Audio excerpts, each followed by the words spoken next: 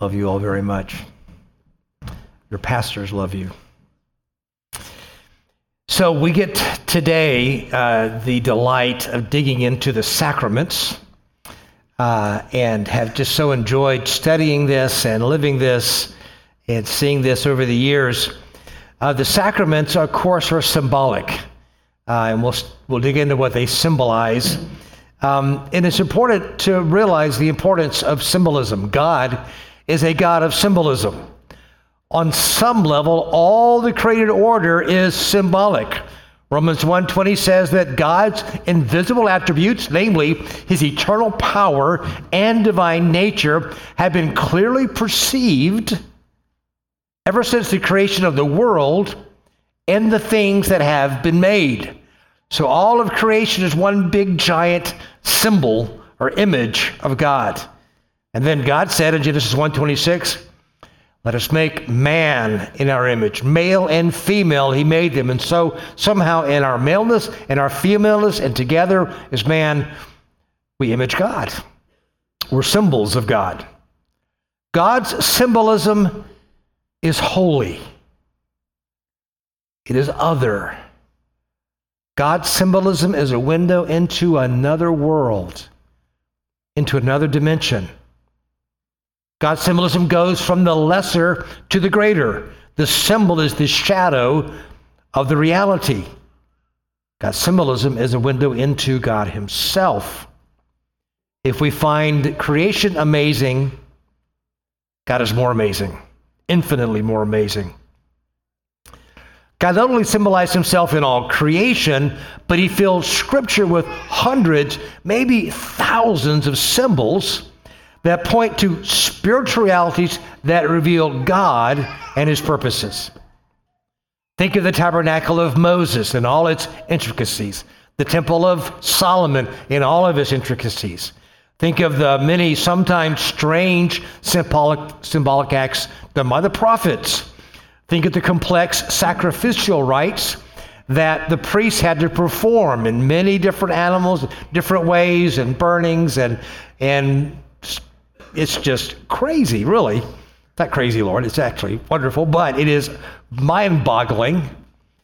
These symbolic acts were intended to set Israel apart from those who did not know or serve the true and living God. They were to reveal and to set Israel apart. So the myriad of sacramental symbols under the Old Testament still carry rich meaning, but they are all replaced in the New Testament by just two. Thousands of years and thousands of symbols are fulfilled in the church in two. Baptism and the Lord's Supper are the new covenant sacraments. So again to the sovereign grace statement of faith, and let's just think about it carefully again as we get ready to study this.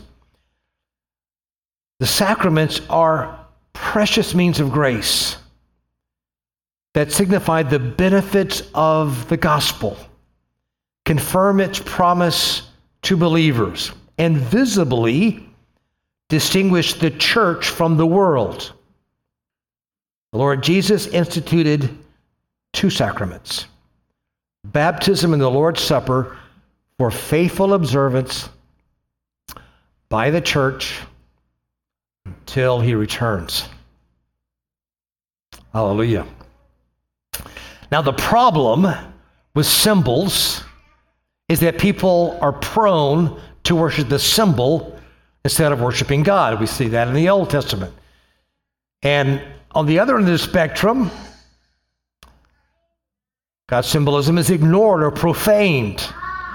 These problems plagued Israel and have plagued and still plague the church. And so we see in the church where what God intended to teach us and instruct us, people have mistakenly used and applied, and sadly for centuries different churches have misunderstood the symbolism in the sacraments and have added other sacraments which God did not give. We see sadly in our society where symbolic Christian imagery is being profaned. We can see churches that seem to ignore and disregard the sacraments, practice them incorrectly.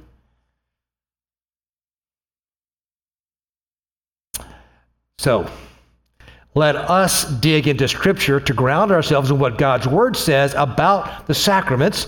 And we'll look in Scripture first at baptism and then look at the Lord's Supper. 2 sermons for the price of one. No extra charge for that. So just relax and enjoy it. We want to stand firm on what is clear in Scripture. So we have two guiding principles as we study these really very clear sacraments in Scripture, but yet are practiced differently in different places. We want to have two principles to guide us: clarity and charity. We want to stand firmly on what is clearly evident to us in Scripture, while having charity for those who would differ. You may find that as I speak, there's some things in here that you differ on. And that may be okay. May not be okay. So we'll work through all that. In fact, I would be delighted to sit down and work through it with you. But for Christians, there are Christians who sincerely seek to do God's will, who land differently in different places on these things. We want to have charity in how we respond to that. So, before we open our Bibles, I would like for us to pray one more time. Well, we'll be praying more than one more time, but pray right now. Oh, Father, Lord, we just bow our hearts before you. This is your word. Where your word is, you are.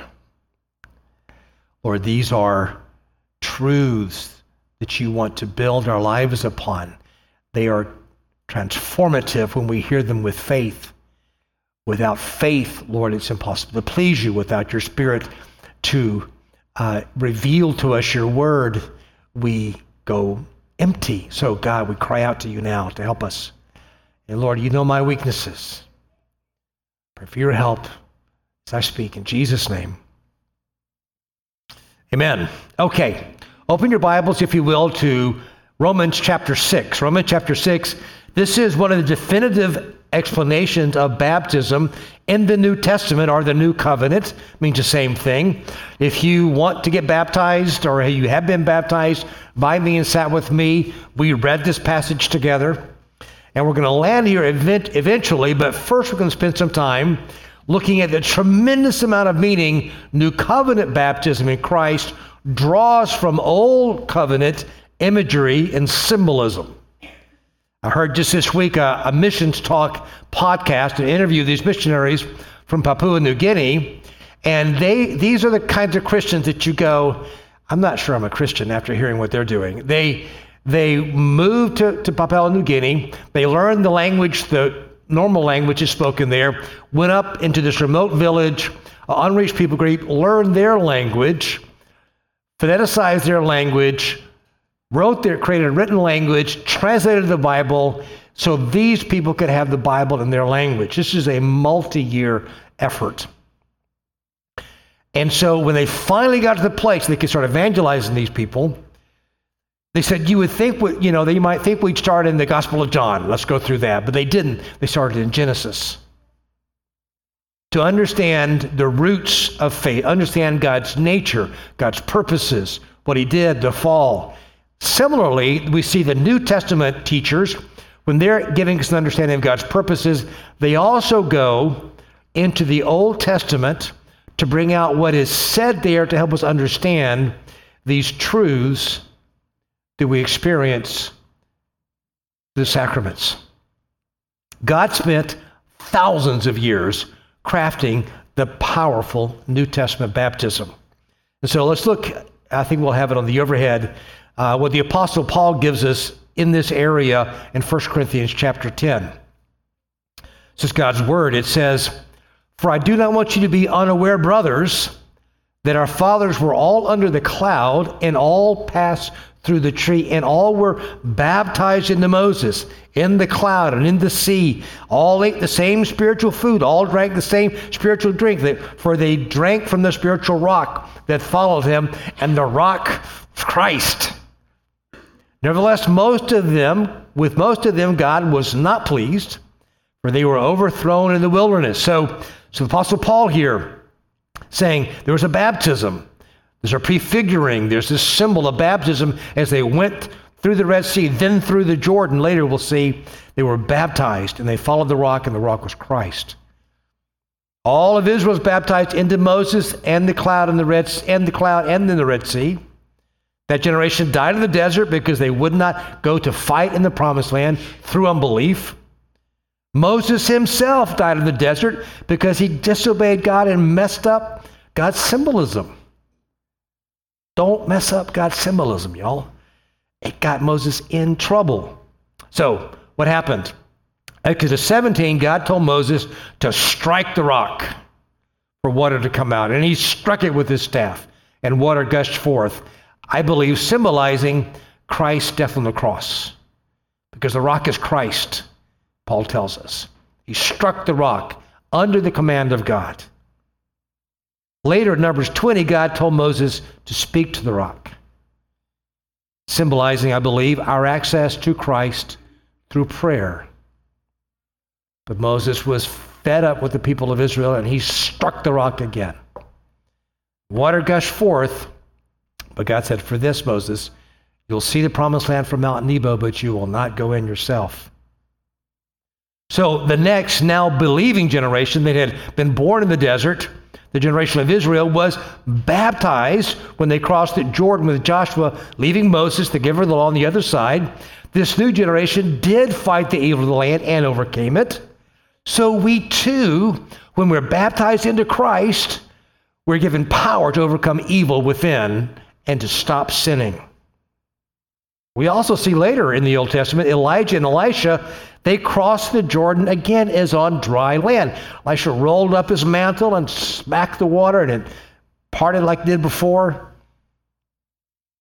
Elisha, through baptism in effect, joining Moses in the wilderness, who together represent the law and the prophets. Then Elisha went back across the border and smacked it again, crossed on dry land, as the new Elijah to call Israel to repentance. And that's why John the Baptist went baptizing where? In the Jordan. Jesus said John was a personification of Elijah who had to return before the Messiah. It was prophesied. John was in the spirit of Elijah. That's why he was at the Jordan. John's baptism of repentance was a call to all of Israel to receive the new and better Moses and Elijah, who is Jesus Christ. John baptized in the Jordan to honor and align his work with the plan of God for the people of God. And Jesus himself was baptized in the Jordan to complete all righteousness. It's fascinating, isn't it? So every covenant has a sign or a seal. The sign of God's covenant with Abraham was circumcision. Jace taught us some time ago the Sabbath was the sign of the old covenant of the law from Moses. Those signs showed that those who received them were part of the family of God and that they were separate from the unbelieving nations. Baptism is the sign of the new covenant in the blood of Jesus, which symbolically joins us to Christ and the church while separating us from the fallen world system. Baptism is the front door of the church. It symbolically demonstrates how lost, broken, fallen individuals are joined to Christ and his people. The church is like an embassy in a foreign nation. An embassy examines the claims of a citizen and then affirms that citizen is qualified to receive the benefits and the duties of citizenship. So Karen and I were in Brazil. We would go to the consulate and we would show our passport and we would say, we need this service. We have to do this thing. And they would look at it. They'd say, yeah, as far as we can tell, you're an American citizen. Come on in. And we would do what we needed to do. So the church is like that. The local church examines the testimony of repentance from sin and faith in Christ, in the sacrifice of Jesus Christ, of the new believer, and then receives him or her into the community through baptism. Baptism, in effect, is the passport for the believer. That's why new believers should wait to take communion until he is baptized. Also, baptism signals to the elders that the individual is inviting pastoral care and discipleship, which could include discipline. If baptism is the front door of the church, then church discipline is the back door, so to speak, where the church, sadly, at some point may decide we can no longer affirm this person is a Christian because they are persisting in unrepentant, scandalous sin. God's ways are wonderful. Because God's plan has always been to have a people for his own glory, baptism is best and most correctly administered with the gathered local church. It is the first step of membership. And the end goal, I just love this passage, it's not a baptism passage, but it's the end goal of what God is doing through baptism, joining us to the church. 1 Peter 2, 9 and 10 says this, God's word says this, and this is marvelous. But you are a chosen race, a royal priesthood, a holy nation, a people for God's own possession, that you may proclaim the excellencies of him who called you out of darkness into his marvelous light. Once you were not a people, but now you are God's people. Once you had not received mercy, but now you have received mercy. Not as an individual wandering through life by yourself, but as part of God's people. Well, God has no grandchildren. Every salvation has to be personally received. Conversion and baptism joins us to the church. So let's say your friend leads you to the Lord. And then a week or two later, you're hanging out at the pool, and he goes, hey, wait a minute. Have you been baptized? No. Well, let me just do it right now. Let me just baptize you real quick. Is that baptism? Not really. Not what God's going for. It may be emotionally meaningful, but it misses God's purposes for baptism. So here's a good definition of baptism. Baptism is a church's act of affirming and portraying a believer's union with Christ by immersing him or her in water, and a believer's act of publicly committing himself or her to Christ and his people, thereby uniting a believer to the church and marking him off or her off from the world. It's a beautiful, beautiful thing that God does. Again, we have charity for those who might differ in some of those points, but we believe the great sweep of Scripture brings us health, understanding it this way. Now, we do see exception to baptizing in harmony with the local church, like the Ethiopian eunuch in the book of Acts. Philip evangelizes him from Isaiah. He comes to salvation. He says, the Ethiopian eunuch says, hey, here's water, prevents me from being baptized. He was baptized. Well, that was very unique for that eunuch. He was on the way back to Ethiopia. He was not going to be part of the church. So there may be circumstances, maybe persecuted church, maybe places where a baptism can't be as public as you might want it to be. You might get married in private. How much better to have a church service? You know, you can get married without that. You can get married without having a honeymoon, but that would be tragic as well. There are things that make it better, right? Okay. It's important to understand that discern what Scripture is descriptive and what's prescriptive.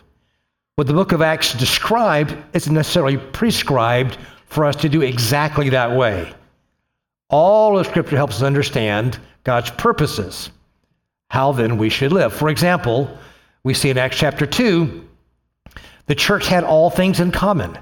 There was just this amazing liberality. People were selling things and giving it to the church, and people were helping the poor, and everything just, hey, if I've got it, it's yours, which was beautiful. But it's not a proof text for communism, because there's a lot of places in Scripture where it's very clear. Jesus himself, when you had it, wasn't that in later the apostles. So there is private property, and that's part of his stewardship. We own it for the glory of God. So we have to realize, okay, that happened, and we learn from it, but that doesn't mean that's how it's supposed to happen all the time. So let's look at the first baptism service after the resurrection of Christ. I think we'll have it for you overhead. This is so powerful. This is so wonderful. This is on the day of Pentecost. Peter's taught to Jews from all the nations. They've heard them speaking in tongues and glorifying God in their languages. They're convicted. And they say, brothers, what then should we do? And Peter says to them in Acts 2:38, repent and be baptized, every one of you, in the name of Jesus Christ, for the forgiveness of your sins, and you will receive the gift of the Holy Spirit. For the promise is for you and for your children and for all who are far off, everyone whom the Lord God calls to himself. With many other words, he bore witness, continued to exhort with them, saying, save yourselves from this crooked generation. This is key, verse 41. So those who received his word were baptized. And there were added that day about 3,000 souls. So what stands out here? Each person baptized had received the word by faith and with repentance. In this passage, as every other one in the New Testament, baptisms performed on believers. It's believers' baptism. It's a sign of the new covenant. It's different from circumcision. There was no faith involved with circumcision. It is what brings us to the new kingdom is not being born to Christian parents. It's by believing in faith. And then we make this public proclamation. So we practice believers' baptism here and believe that that is faithful to Scripture. And also, what an awesome thing to stand there dripping wet, proclaiming God's glory, standing a testimony to the church, to visitors, to princes and principalities, declaring, I have died with Christ. That's glorious. Baptism announces, as I just said, spiritual death and the resurrection of the believer. So, you've been saying, Bert, Romans 6. All right, let's go to Romans 6. And let's see how many times the word sin and some iteration of death are referred to in this passage. It's so powerful. Romans 6, verse 1. God's word says this, what shall we say then? Are we to continue in sin that grace may abound? By no means. How could we who have died to sin still live in it? Do you not know that all of us who have been baptized into Christ were baptized into his death? We were buried, therefore, with him by baptism into death, in order that, just as Christ was raised from the dead by the glory of the Father, we too might walk in newness of life. For if we have been united with him in a death like his, let me just stop. That death happened when you gave your life to Jesus, not when you got baptized. We've been united with him in death like his. We shall certainly be united with him in a resurrection like his. We know that our old self was crucified with him in order that the body of sin might be brought to nothing, so that we would no longer be enslaved to sin. The one who has died has been set free from sin. Now, if we have died with Christ, we believe that we also shall live with him. We know that Christ, being raised from the dead, will never die again. Death no longer has dominion over him. For the death he died to sin once for all. But the life he lives to God. So you also must consider yourselves dead to sin and alive to God in Christ. Let not sin, therefore, reign in your mortal body, to make you obey its passions. Hallelujah. We are alive in Christ if we have died and been raised again with him. 7 times, I think, it talked about sin here. 6 or 7 times. 14, 15 times, died, death, crucified. Listen, you came in here today and you don't know Jesus. Here's what Scripture says. Jesus Christ was fully God and fully man. He lived a sinless life. He died on the cross for your sins. By faith, you can become born again and receive his very nature when you die to yourself to live to him. Hallelujah.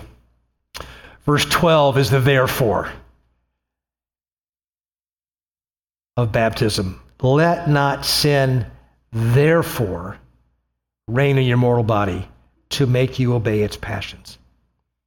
Listen, if you want to be a Christian, it is much more than joining a loving community. It is much more than fitting in with your friends. It is much more than wanting a healthy moral lifestyle, much more than family values, much more than wanting to come under the protection of a loving God. A person who truly wants to become a Christian is convinced, is overcome the reality that I am a sinner, that I deserve eternity in hell, and my only hope is Christ. There is no moral improvement plan. There's no act of penance, no preponderance of good deeds that will free us from our sin. The only way to overcome sin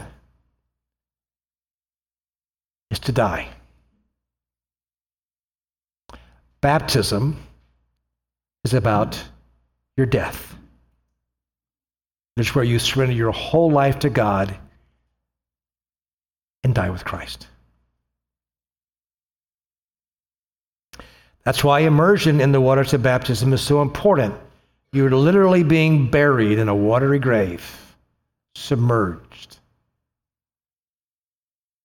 to be raised in newness of life with Christ.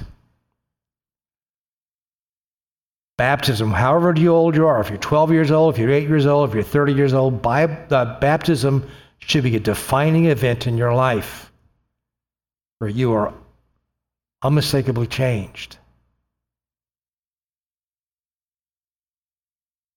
A.W. Tozer wrote a book that I'm reading, and recently he wrote a chapter called The Need for a Definitive Experience. I want to quote from that.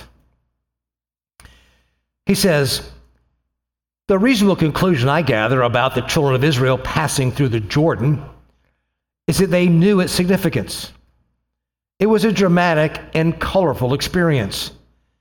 They knew when they were in the river, knew when they had gotten to the other side, knew it was time and place to put up a monument, and they marked it as a sign of a clear spiritual event in their lives.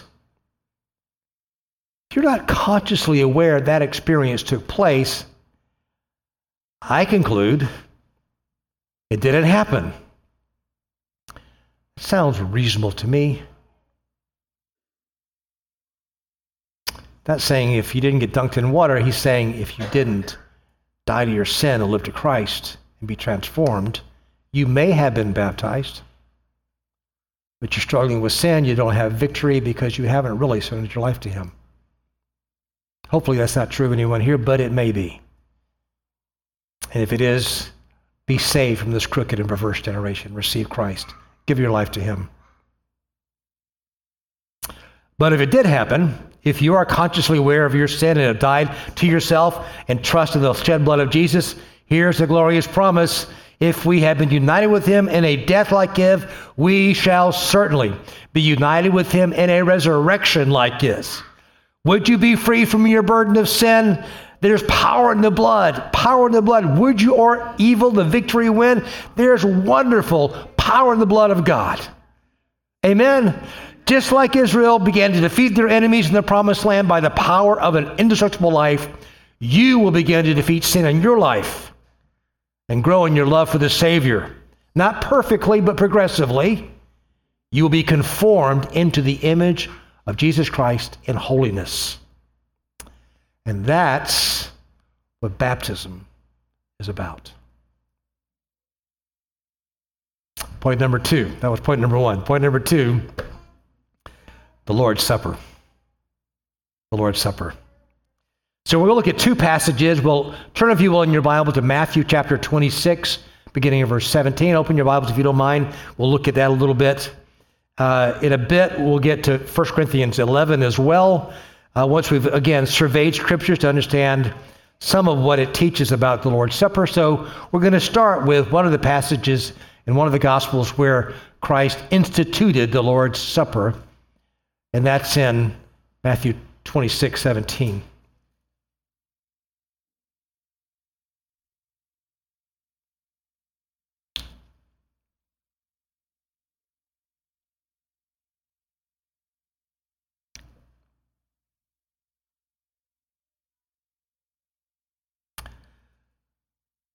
God's word says, "Now on the first day of unleavened bread, the disciples came to Jesus saying, 'Where will you have us prepare for you to eat the Passover?' He said, 'Go into the city to a certain man and say to him, the teacher says, my time is at hand and I will keep the Passover at your house with my disciples.' And the disciples did as Jesus had directed them, and they prepared the Passover. When it was evening, he reclined at table with the 12, and as they were eating, he said, 'Today I say to you, one of you will betray me.'"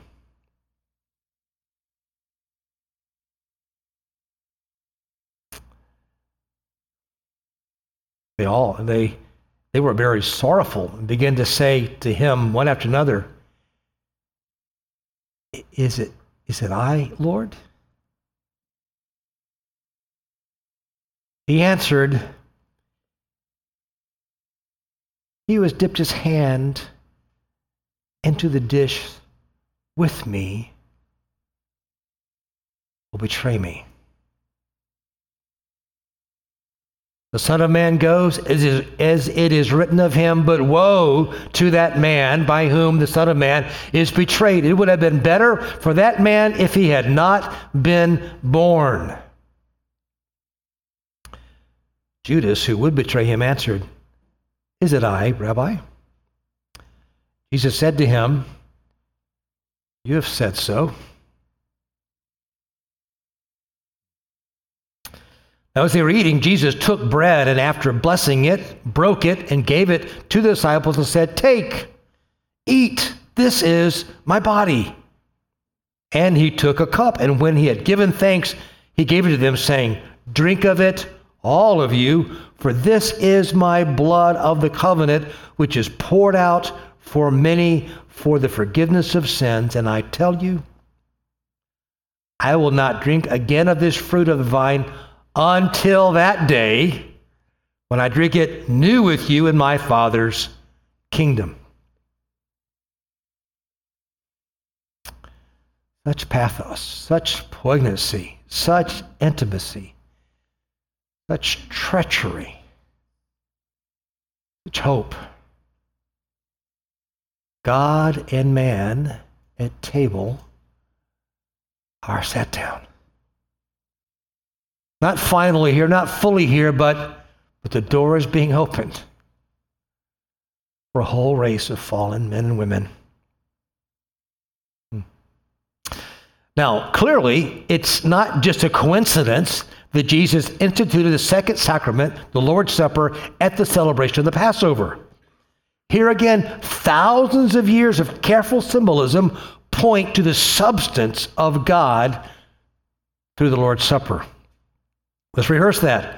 After 400 years of slavery in Exodus, we read, in 400 years of slavery in Egypt, the people of God were crying out for deliverance. God heard their cry and began to deliver them from death through death, the death of a lamb. God sent an angel to slay all the firstborn of the land, but everyone who had the blood of the lamb, on the lintel, and the 2 doorposts, was passed over. Amazing, the cross right there. They ate the lamb with unleavened bread. The leaven symbolized sin, so the blood of a perfect lamb was shed, and the lamb was eaten with holy bread. That is the picture that informs communion. to a people who had slain lambs for thousands of years to remember their deliverance from Egypt, the words of John the Baptist about Jesus must have been riveting. Behold, the Lamb of God who takes away the sins of the world. Their minds would have gone to that. This is the Lamb of Lambs. This is the new and better Lamb. This is the final Lamb that will take away the sins of the world. Hallelujah. So, what are the components that we see in the Lord's Supper? I think I found 9. First is the betrayal. All 4 Gospels describe that last Passover meal. Remarkably, the Gospel of John does not even mention the Lord's Supper. But they all mention the betrayal. All the disciples knew it could have been them. They knew they were sinners. They knew they were able to do that. One element in taking the Lord's Supper is the recognition that we have all sinned and need a Savior. We should be consciously aware of that when we take the cup and the bread. Had we been there, we would have betrayed as well. 2, simply profoundly, the cup represents the blood of Christ, the blood of the perfect Lamb of God, and the bread represents his body given for us, the elements, the cup and the bread. 3, it's a celebration of forgiveness. He said to do it for the forgiveness of sin. So whenever we take communion, we're rehearsing that, our sinfulness, but joyfully, gladly, freely, with consciences purchased by and cleansed by the blood of Jesus. We're celebrating, yes, Lord, you have forgiven me. Number 4, the Lord's Supper is a meal to be taken regularly. All of Israel took the Passover meal together every year. We'll see in 1 Corinthians, looks like they took it every week. Jesus instituted as often as you do this. It's a regular practice of the church. 5, it is a participation in Christ.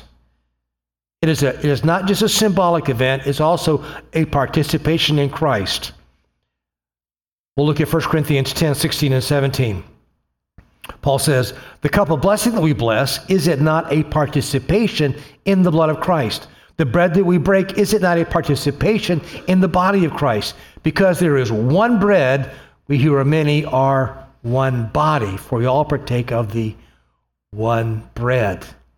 So the cup and bread are not transubstantiated. They don't actually become the body and the blood of Jesus, as some have incorrectly believed. But by faith, we do receive a real and powerful moment of participation with Christ, and not just with Christ, with each other. So it is a participation in Christ and each other. That's why we do it together. That's why I love to hear the crunch of our matzah, which is gluten-free, so it's crunchy. That's why I love that, because not just me by myself, it's us being one body through the one bread. 6, it is a remembrance of Christ's death and a proclamation of a coming kingdom. It looks back and it looks forward. Luke records that Jesus said, do this in remembrance of me regularly, while we anticipate eating that meal with him one day in his kingdom. All right, flip over to 1 Corinthians chapter 11, verse 17. We'll start in verse 17. Flip over there in your Bibles. We're going to dig into this. I want you to notice some things as I read this. Oh, listen, the poor Corinthians, they messed up so much, thankfully. Thankfully for us, because we can learn from their mistakes, hopefully. So, as we read, let's watch for the distinctions. Let's notice how often the phrase, when you come together, appears. Multiple times. And look for qualifiers and conditions to properly take the Lord's Supper. So there's some conditions in here to properly do it.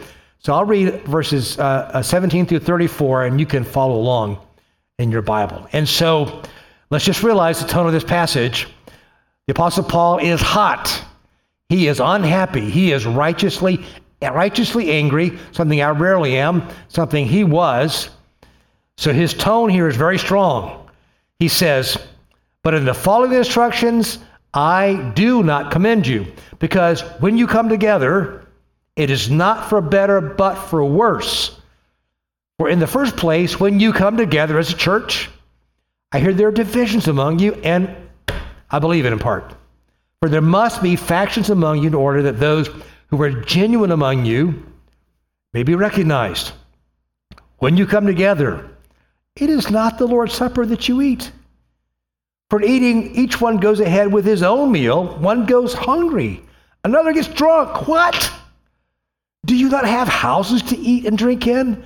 Or do you despise the church of God and humiliate those who have nothing?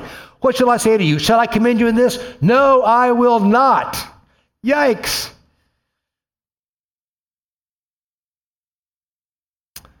So Paul centers himself and says, listen, for I received from the Lord what I also delivered to you, that the Lord Jesus, on the night when he was betrayed, took bread, he gave thanks, he broke it and said, this is my body, which is for you. Do this in remembrance of me. In the same way also, he took the cup after supper, saying, this cup is the new covenant in my blood. Do this as often as you drink it in remembrance of me. For as often as you eat this bread and drink this cup, you proclaim the Lord's death until he comes. Whoever, therefore, here comes the qualification, whoever, therefore, eats the bread or drinks the cup of the Lord in an unworthy manner will be guilty concerning the body and the blood of the Lord. Let a person examine himself then. And so eat the bread and drink the cup. Everyone who eats and drinks without discerning the body eats and drinks judgment to himself. So, that is why many of you are weak and ill, and some have died. For if we judged ourselves truly, we would not be judged. But when we are judged by the Lord, we are disciplined so that we may not be condemned along with the world. So then, my brothers, when you come together to eat, wait for one another. If anyone is hungry, let him eat at home, so that when you come together, it will not be for judgment. But other things, I will give you direction when I come.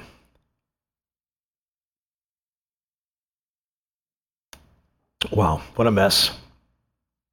Let's draw some truth out of those that'll help us as we think about these things. A few more components of the Lord's Supper. 4 or 5 times, Paul identifies the gathered church by saying, when you come together. When you come together as a church, one time even it says. Clearly, the Lord's Supper is to be taken by the gathered church. It's not a private celebration taken on your own. It's not a devotional act. It is where we participate with the Lord and with each other.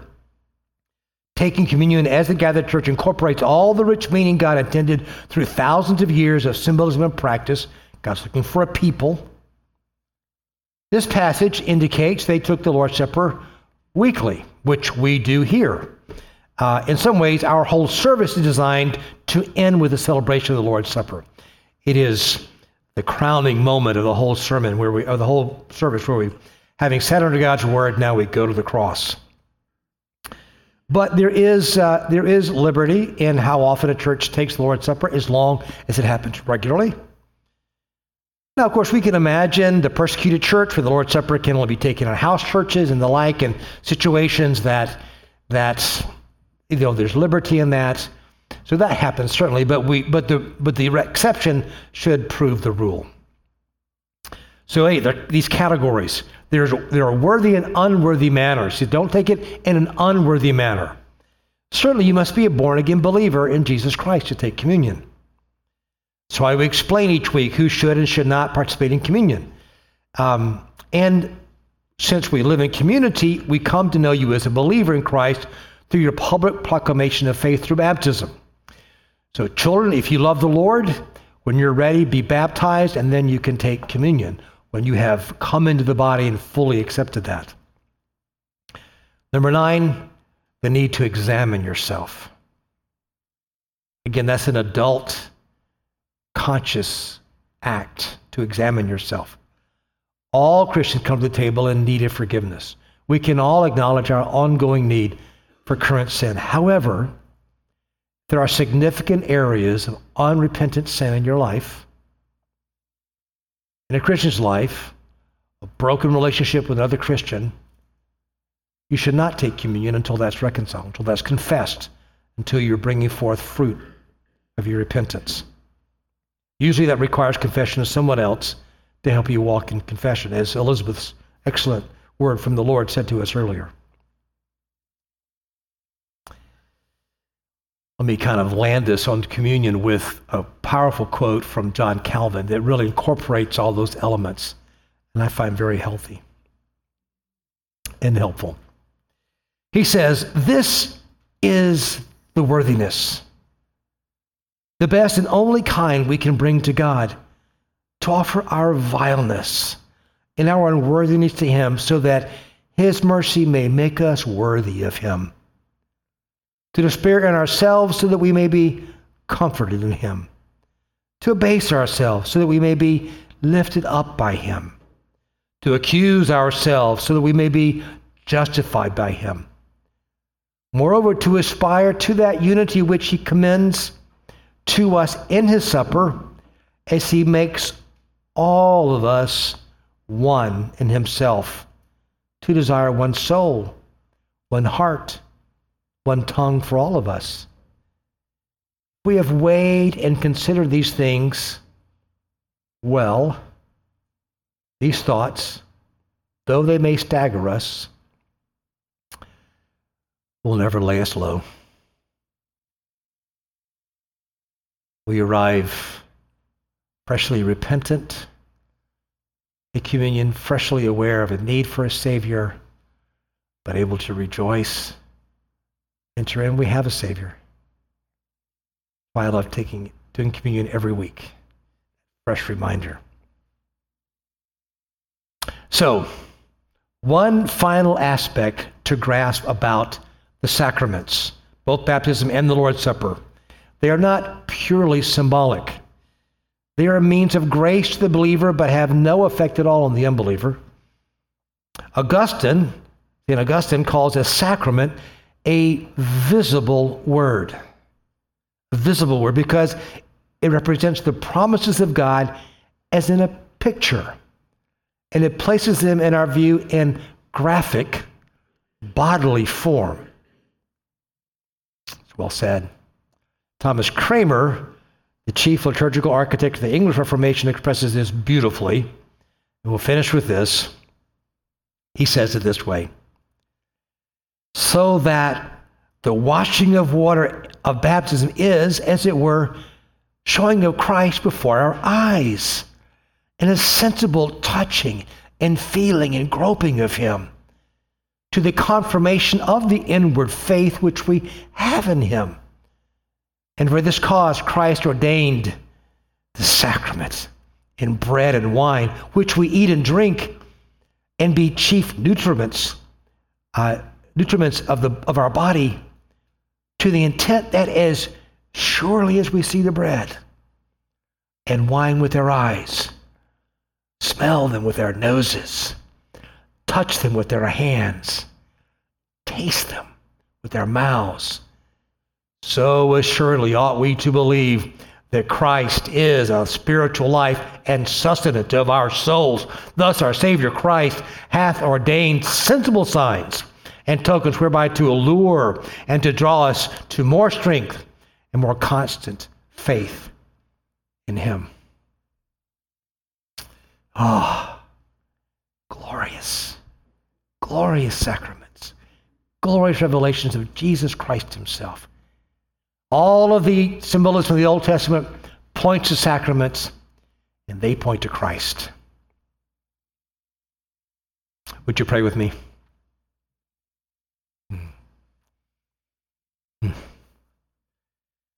Oh Lord, we marvel, Lord. Our minds can't contain it. Lord, the amazing lengths you went to give us clarity. The thousands of symbols, shadows that you created and gave to your people Israel, and all of them now simply, profoundly fulfill through Christ and experience through baptism and the Lord's Supper. Oh Lord, stir our faith. Stir our faith. Stir our faith in these things as we practice them today and next week, that you may be glorified and your church strengthened. In Jesus' name, amen.